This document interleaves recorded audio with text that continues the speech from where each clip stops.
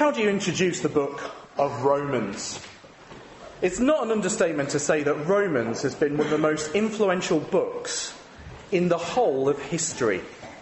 This was the book that Augustine heard that led him to become a Christian in the 4th century. He became probably the most influential theologian in the whole of church history with the ideas that went forward from him. This was the book that Martin Luther grasped that led him to the Protestant Reformation that we were hearing about before in the 16th century. A rediscovery of the doctrines of grace. And it was Luther's commentary on Romans that John Wesley read and became a Christian when his heart was strangely warmed, basically setting off the evangelical awakening. It's not an understatement to say that this book has been a major player in nearly every movement of God for the past 2,000 years. It's not an understatement to say that God has used this book to turn history around. And it's not an understatement to say that God has used this book to turn lives around.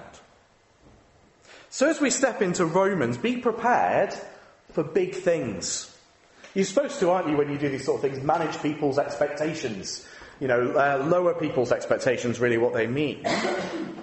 But God can exceed our expectations. So as we look into the book of Romans, let's pray that God would work to be changing us and to be changing history through this book. We're going to introduce this book as we go along with the text, because thankfully Paul actually gives us an introduction really to who he is and why he's writing. So 3 points this morning, all about the gospel. The first is that Paul's life has been taken over by the gospel. Have a look with me again at verses 1 to 5. Paul, a servant of Christ Jesus, called to be an apostle, set apart for the gospel of God, which he promised beforehand through his prophets in the Holy Scriptures, concerning his Son, who is descended from David according to the flesh, and was declared to be the Son of God in power according to the Spirit of holiness by his resurrection from the dead. Jesus Christ our Lord, through whom we have received grace and apostleship, to bring about the obedience of faith for the sake of his name among all the nations. How would you describe yourself? You ever played that game where, you've got to introduce yourself and say 3 things about yourself? Perhaps you'd say, I'm a husband, or I'm a mother, or you might talk about your job. Well, Paul here does the same thing. He gives us 3 things about himself. Paul sees himself, first of all, as a servant of Jesus. Actually, that's quite a polite way of putting it, really, because the word there literally means slave. He's a slave of Jesus. That's how he sees himself. That's his primary identity. He belongs to Jesus, heart, body, and soul. Jesus is his master. Jesus is his boss. And I know a guy in ministry, this isn't like Paul when he says, I know a guy in Christ. This isn't me. I know a guy in ministry has this written above his bathroom mirror. So that when he wakes up in the morning, this is what he sees. Slave of Christ, slave of Jesus. It's a reminder of his identity. Before he starts his letter, before he gives us anything else about himself, he tells us that he's not his own. He is Christ's. He's a slave of Christ. And as such, Christ has given him his marching orders. He's told him what to do. That's the second thing he tells us about himself. He's called to be an apostle. That's what God has called him to be, set him aside for a special task. Paul says that he was an apostle born out of time. So he wasn't one of the 12 that went around with Jesus, but Jesus himself called him to be an apostle on the road to Damascus. And he's been set aside for a special task. Set apart for the gospel of God. For Paul, especially, that was to the Gentiles, the non-Jews, the nations. But this was the deal for Paul from day one. He was apostle to the Gentiles. In one sense, they were his responsibility, his patch, so to speak. And the gospel has taken over Paul's life, because that is what he's all about. He's set apart for the gospel of God. So Paul's 3 things, really, that he says about himself, they're not really about himself at all, are they? It's sort of as if he goes, well, 3 things about myself. Jesus is my master, and I'm his slave. Jesus is my king, and I'm his emissary, his apostle. Jesus is good news, and it's my God-given task to see that everyone hears it. That is what Paul is all about. The good news, the gospel. But what is the gospel? Well, in Paul's thinking, it's one word. Jesus. Jesus. Do you see that in verse 3? What's the gospel about? It's concerning his son. It's about Jesus. Now, it seems so obvious, doesn't it, really? But is it? In the way that we talk about it sometimes? So often we talk about the gospel as a sort of package of gifts, if you like, or a package of benefits. What's the gospel about? Well, it's about forgiveness. It's about a place in heaven. It's about freedom from guilt. Now, don't get me wrong, those things are certainly outcomes of the gospel, but they're not the heart of the gospel. The heart of the gospel is Jesus. He is the good news. What is it about Jesus that Paul thinks is such good news?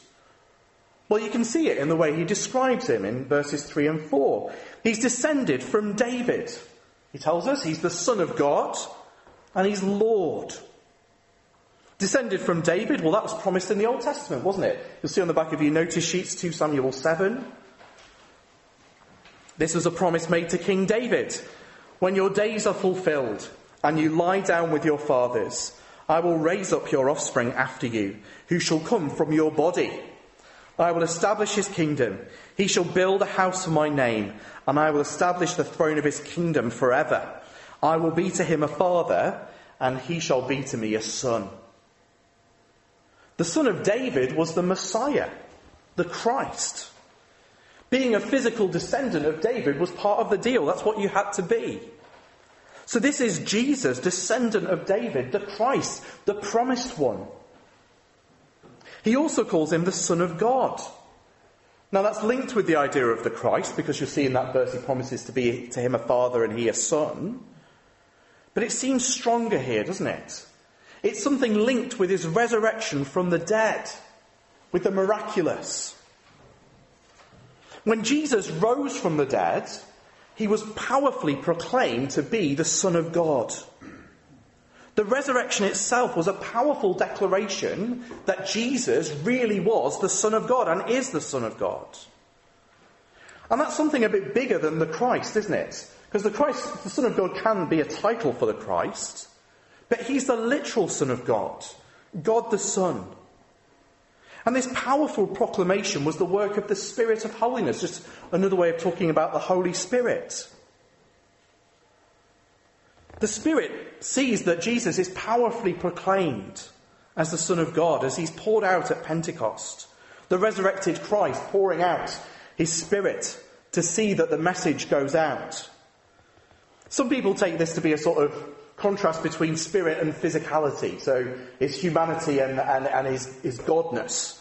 You know, fully God, fully man, as we were hearing last week. But it seems more likely with the theme of the gospel, it's to do with the proclamation of Jesus.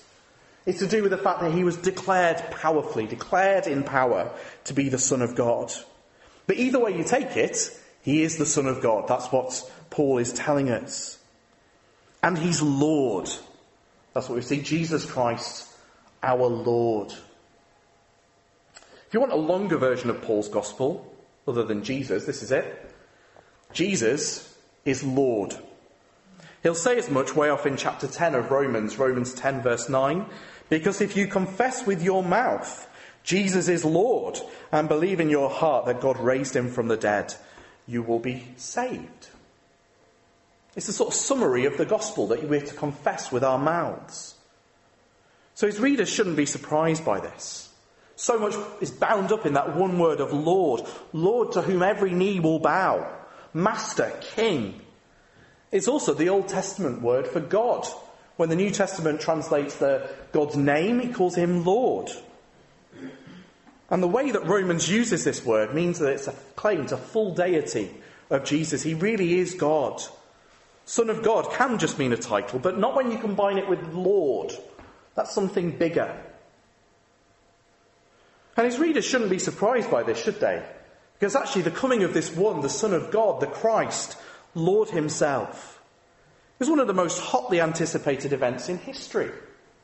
It's been well trailed. We're told that he promised it beforehand in verse 2 through his prophets in the Holy Scriptures. Now, when I was young, not that long ago, when you got a film coming out, an exciting film, you used to get a trailer. Yeah? Nowadays, you get about 7 trailers. I don't know if you've discovered this. Really popular films, they do a teaser trailer, and then they do another teaser trailer, and you've got about 7 trailers by the time you've got there. There's no way that you can miss that this film is coming out. Well, the gospel, he's telling us, has been well trailed. God has made these promises again and again and again of this good news that was to come. Centuries and centuries before. The prophets had seen this and written it down in black and white for all to see, that the Christ was coming. So Jesus' coming was something new, but it wasn't a new idea. God had promised a Christ who would come in Micah, a suffering servant who would die in Isaiah, a new covenant that would be put in place of the old in Jeremiah. The whole Old Testament was leading up to this great fulfillment as Jesus steps onto the scene. And now this good news is going out into the whole world. You see, there's a purpose to the gospel.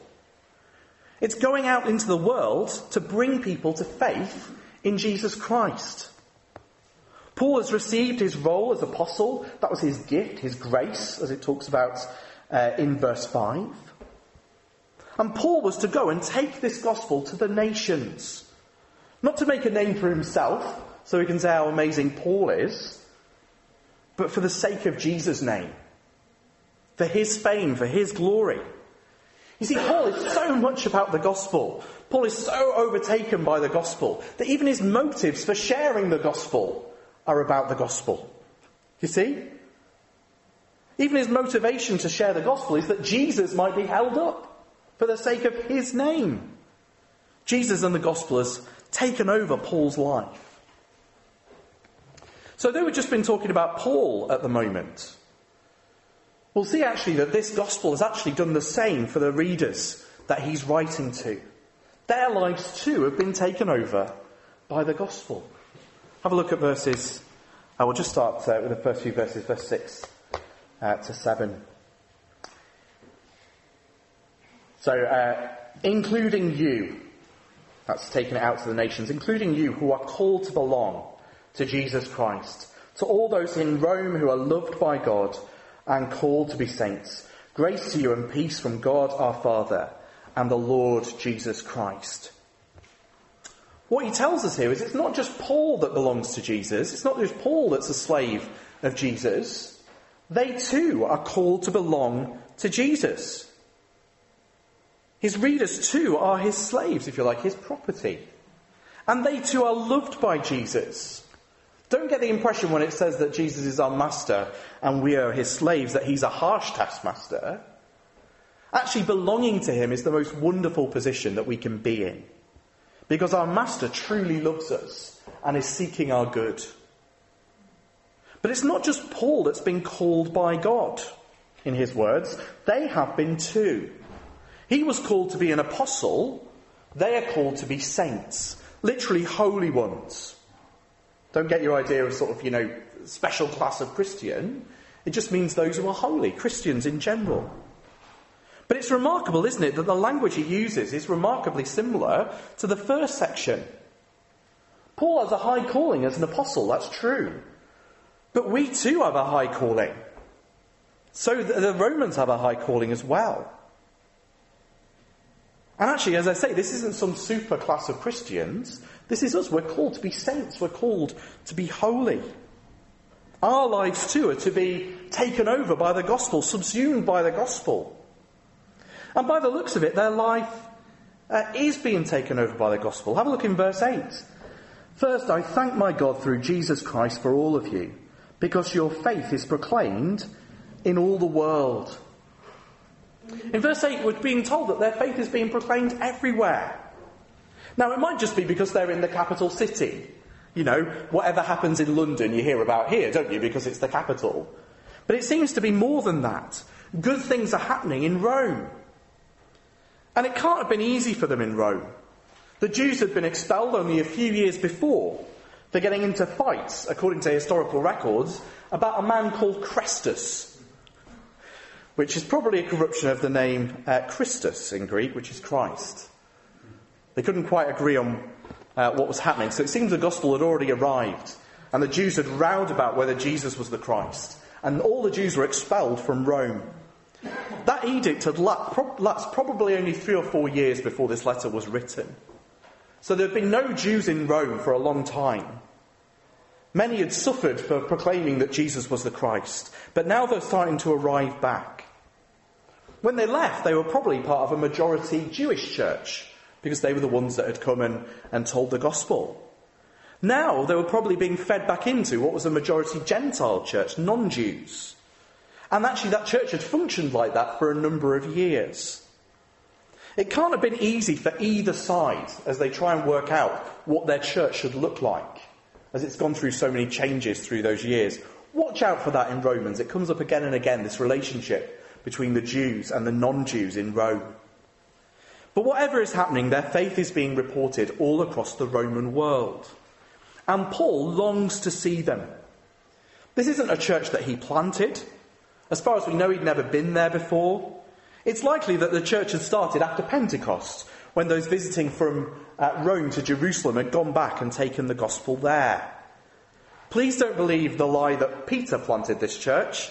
It's virtually impossible in the chronology of Scripture, and probably made up by the church in Rome, as Nick was telling us, that the church started to go further and further away, to try and make their church look a bit more prestigious. But it's more likely, much more likely, that it was taken, the gospel was taken there by the people who had been there at Pentecost. But Paul still longs to see them. And apparently he's tried to get to Rome before. He's been praying for them. But now he wants to see them in person. That's what he really wants to do. That's what that little section there in verses 9 to 12 is about. Let me read it to you. For God is my witness, whom I serve with my spirit in the gospel of his Son, that without ceasing I mention you always in my prayers, asking that somehow by God's will I may now at last succeed in coming to you. For I long to see you, that I may impart to you some spiritual gift to strengthen you. That is, that we may be mutually encouraged by each other's faith, both yours and mine. There are 2 reasons that Paul wants to visit Rome. They're picked up in the parallel section at the end of Romans. So Romans has this bit at the beginning that's very similar to the bit at the end. It sort of starts and finishes with similar themes. The first thing is that we discover at the end of the letter that he wants to go on from Rome to the other side of the Mediterranean. He actually wants to preach the gospel in Spain. Not because it's nice and sunny. He was already in a nice sunny part of the world. You know, some Monday mornings I wake up and feel, am I called to Spain? That'd be really lovely. But no, Paul wants to go there because the gospel's never been heard there. Have a look at, it's on the back of your notice sheets, Romans 15, 23 and 24. But now, since I no longer have any room for work in these regions, and since I have longed for many years to come to you, I hope to see you in passing as I go to Rome, and to be helped on my journey there by you, once I have enjoyed your company for a while. What he wants is to go there, preach the gospel to them, but then he wants to go on to Spain. He wants their support and help to take the gospel to uncharted territory. That's probably the harvest that he refers to in verse 13 in our chapter. But the second reason is that he wants to impart to them a spiritual gift to strengthen them. That's what we read in verse 11, isn't it? What does he mean by imparting some spiritual gift? That sounds a bit sort of strange language. Well, helpfully we see a bit more in the parallel passage in Romans 16, 25 to 26. Again, you'll see it on the back of your notice sheet. Now, to him who is able to strengthen you, according to my gospel and the preaching of Jesus Christ, according to the revelation of the mystery that was kept secret for long ages, but has now been disclosed, and through the prophetic writings has been made known to all nations, according to the command of the eternal God, to bring about the obedience of faith. See that sort of parallel words there? He's saying there that God will strengthen them. How will he do it? He'll do it with the gospel. with the truth that's now revealed, the good news about Jesus. That is what's going to strengthen them. So the good news doesn't just bring us into the kingdom. The good news establishes us, strengthens us in the kingdom. It will encourage them as he shares his faith, the faith, with them, and they with him. They will speak the gospel to each other and be strengthened. But Paul can't make it to them yet. So he writes them this letter. So basically, I'll just wait for... Okay. Basically, Paul can't make it to them. He wants to strengthen them by preaching the gospel to them, but he can't make it to them yet. So what's he going to do? He's going to write them a letter. What's he going to put in it? The gospel. The gospel according to Paul. He wants to strengthen them. He wants to establish them. And so he sends them this letter with his gospel. It's there to strengthen Christians. And the amazing and wonderful truth is that we have this letter too. Designed to set out the gospel as it really is, as one book puts it. This is Paul's message to explain what the gospel is, its implications, and its application to our life.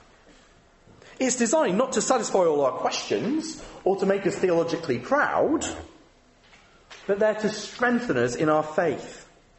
And it's not just for the masterminds or the intellectuals among us. You get that sometimes said about Romans. This was written to an ordinary church with ordinary members. Most of them probably with less education than us. Most of them probably not been as Christian as long as many of us in this room. But this was written to strengthen us all. As Paul writes in verse 14, I am under obligation both to the Greeks and to the barbarians, both to the wise and to the foolish. So I am eager to preach the gospel to you who are in Rome. Why? Because there's such a big mix. They got both, the cultured Greeks and the uncultured barbarians. But the church there in Rome is a big mix, just like ours, people from different backgrounds. But there is one gospel to all, and Paul is under obligation to tell us all. The gospel here is pictured like something that's been entrusted to Paul. It's been given to him, and now his job is to take it to other people. It's like somebody's given something to someone for somebody else. He's got to take it to everybody. But Paul doesn't do it reluctantly. He's eager to preach the gospel. He's eager to go to Rome. Are we eager to share the gospel like Paul? Well, to think that through, we need to think, why is Paul eager to preach the gospel? And we find out in our last section. The gospel is the power of God. This is really a manifesto of the whole letter. It's there to sort of show us what's coming. The gospel is the power of God. Let me read to you again verses 16 and 17. For I am not ashamed of the gospel, for it is the power of God for salvation to everyone who believes, to the Jew first, and also to the Greek. For in it the righteousness of God is revealed from faith for faith. As it is written, the righteous shall live by faith. What do you think of when you think of the power of God? Do you think of the plagues of Egypt, perhaps, or the parting of the Red Sea, or the creation of the universe with just words spoken? Well, here, friends, is the power of God. The gospel. The gospel is the power of God. You used to hear a lot about power evangelism. Well, here is power evangelism. Preaching the gospel. If we have the gospel, we have the very power of God. Power for what? For salvation. For seeing people rescued. For turning people from death to life. The gospel, in that sense, has the power to raise the dead, if you think about it. Not those crazy, grainy videos from some obscure republic somewhere. Real resurrection life. Raising the spiritually dead to being spiritually alive. And that means, friends, that if we have the gospel, we have hope. No matter how small we ever feel as a church, No matter how tough evangelism ever feels, brothers and sisters, there is hope if we have the gospel. Because if we have the gospel, we have the very power of God for salvation. Let me put it this way. One person with the gospel has more power at their disposal than 1,000 people without the gospel. A church with 10,000 with a bank account of millions and a building to die for without the gospel is a dead man walking. It will surely die. If we have the gospel, we have hope. When we preach the gospel, we have God's power in audible form. God's gospel is God's power, not programs, not pounds, not pastors, not numbers, not techniques, not buildings, not backers, not big names. The gospel. The gospel is the power of God. That is what we need to trust in if we want to see people saved. How will we show that we're trusting in the gospel? We'll preach it. We'll preach it. And even if we don't have any of those other things at our disposal, we'll still have the very power of God. We'll still have the very thing that we need. But friends, that means that we must preach it. It's no good having the power of God, is it, and keeping it tucked away. The gospel is powerful as it's preached, told, spoken, explained.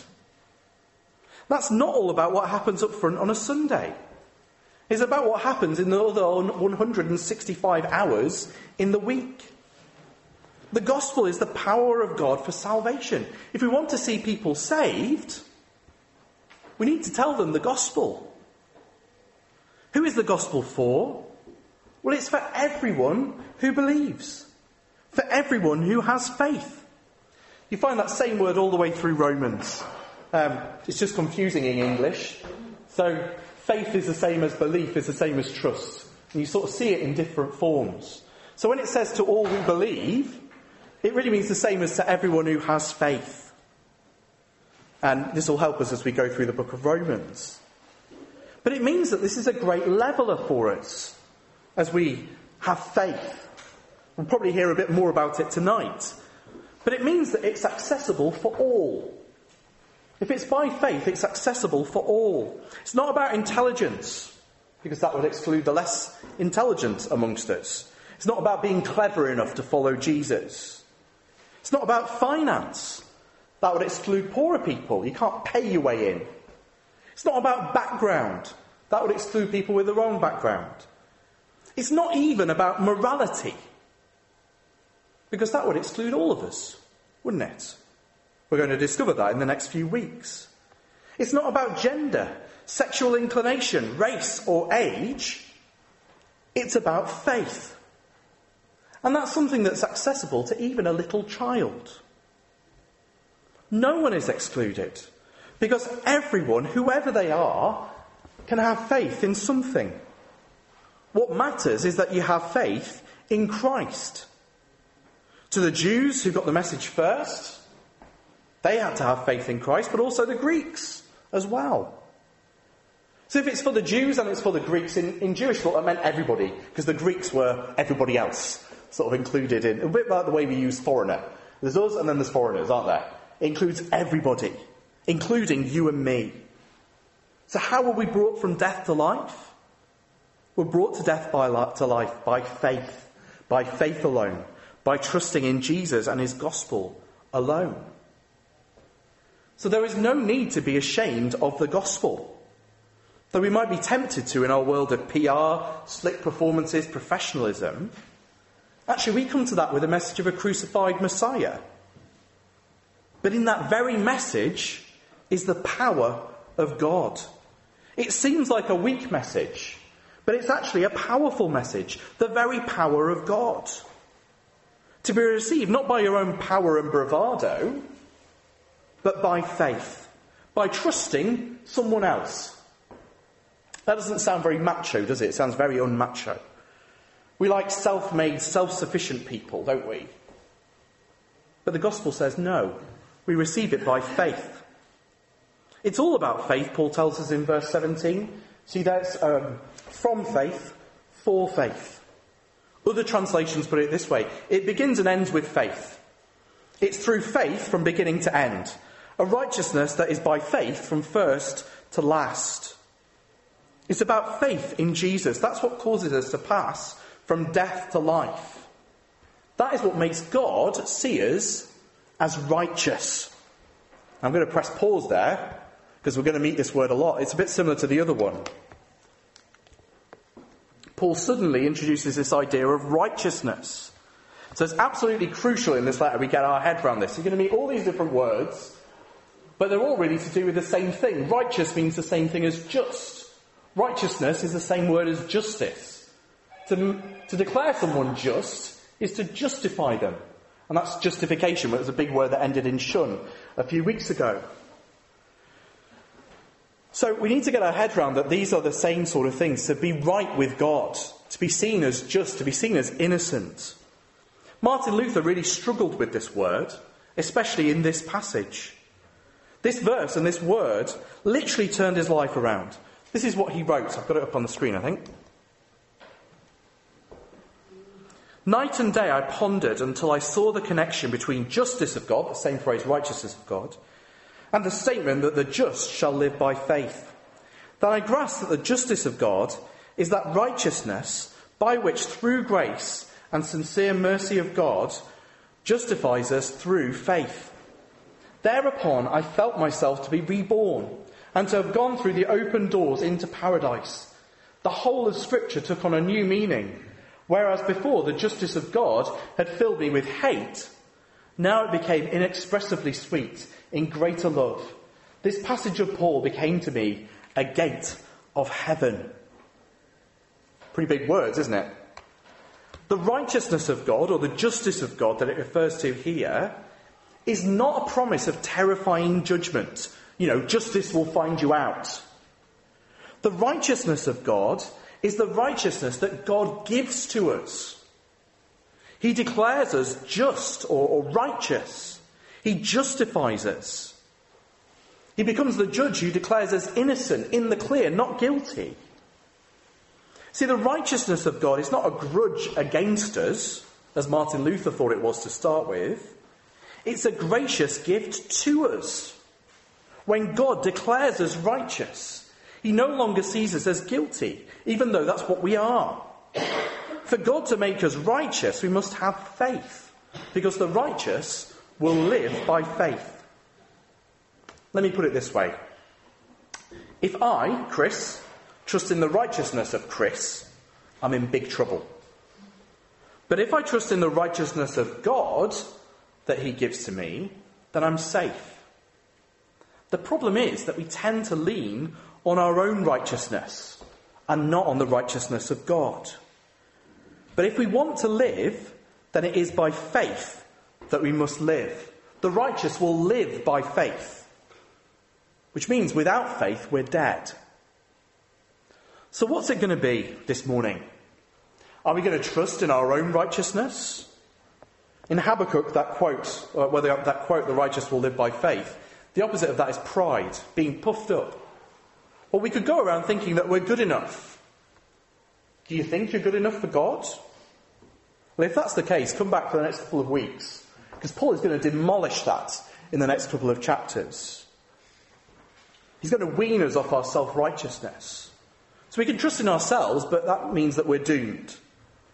Or we can trust in the righteousness of God that comes through faith in Jesus Christ and his gospel. That's what Augustine came to do. That's what Martin Luther came to do. That's what John Wesley came to do. Is that what we are going to do? Letting go of our own trophies and treasures and trusting instead in Christ alone. And if we do you know what? Our lives will turn around. And who knows? God might even use us to turn history around. Amen.